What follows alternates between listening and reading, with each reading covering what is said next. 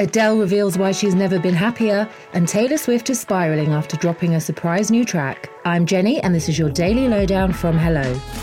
She caused uproar when she postponed her Las Vegas residency at the 11th hour with a teary video earlier this year, but Adele admits she's never been happier. The singer marked her 34th birthday on Thursday with a reflective post on Instagram in which she said she is grateful for the many lessons and blessings she has had over the past 12 months before thanking fans for their birthday love.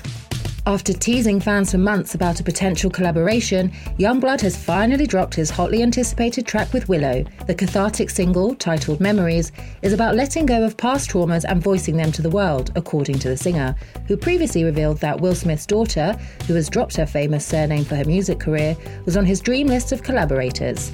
Memories is out now.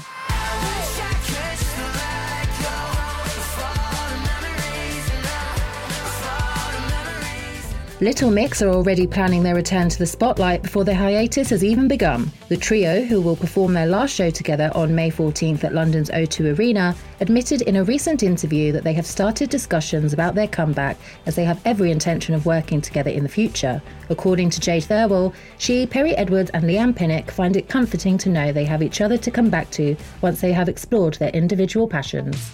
Taylor Swift dropped a huge hint that her 2014 album, 1989, will be her next re-recorded release after she surprised fans with a remake of This Love, Taylor's version. The track, which features in the teaser trailer for the new Prime Video series, The Summer I Turned Pretty, was released in full on Friday, with Taylor admitting she was spiralling while reliving the 1989 tour in her head.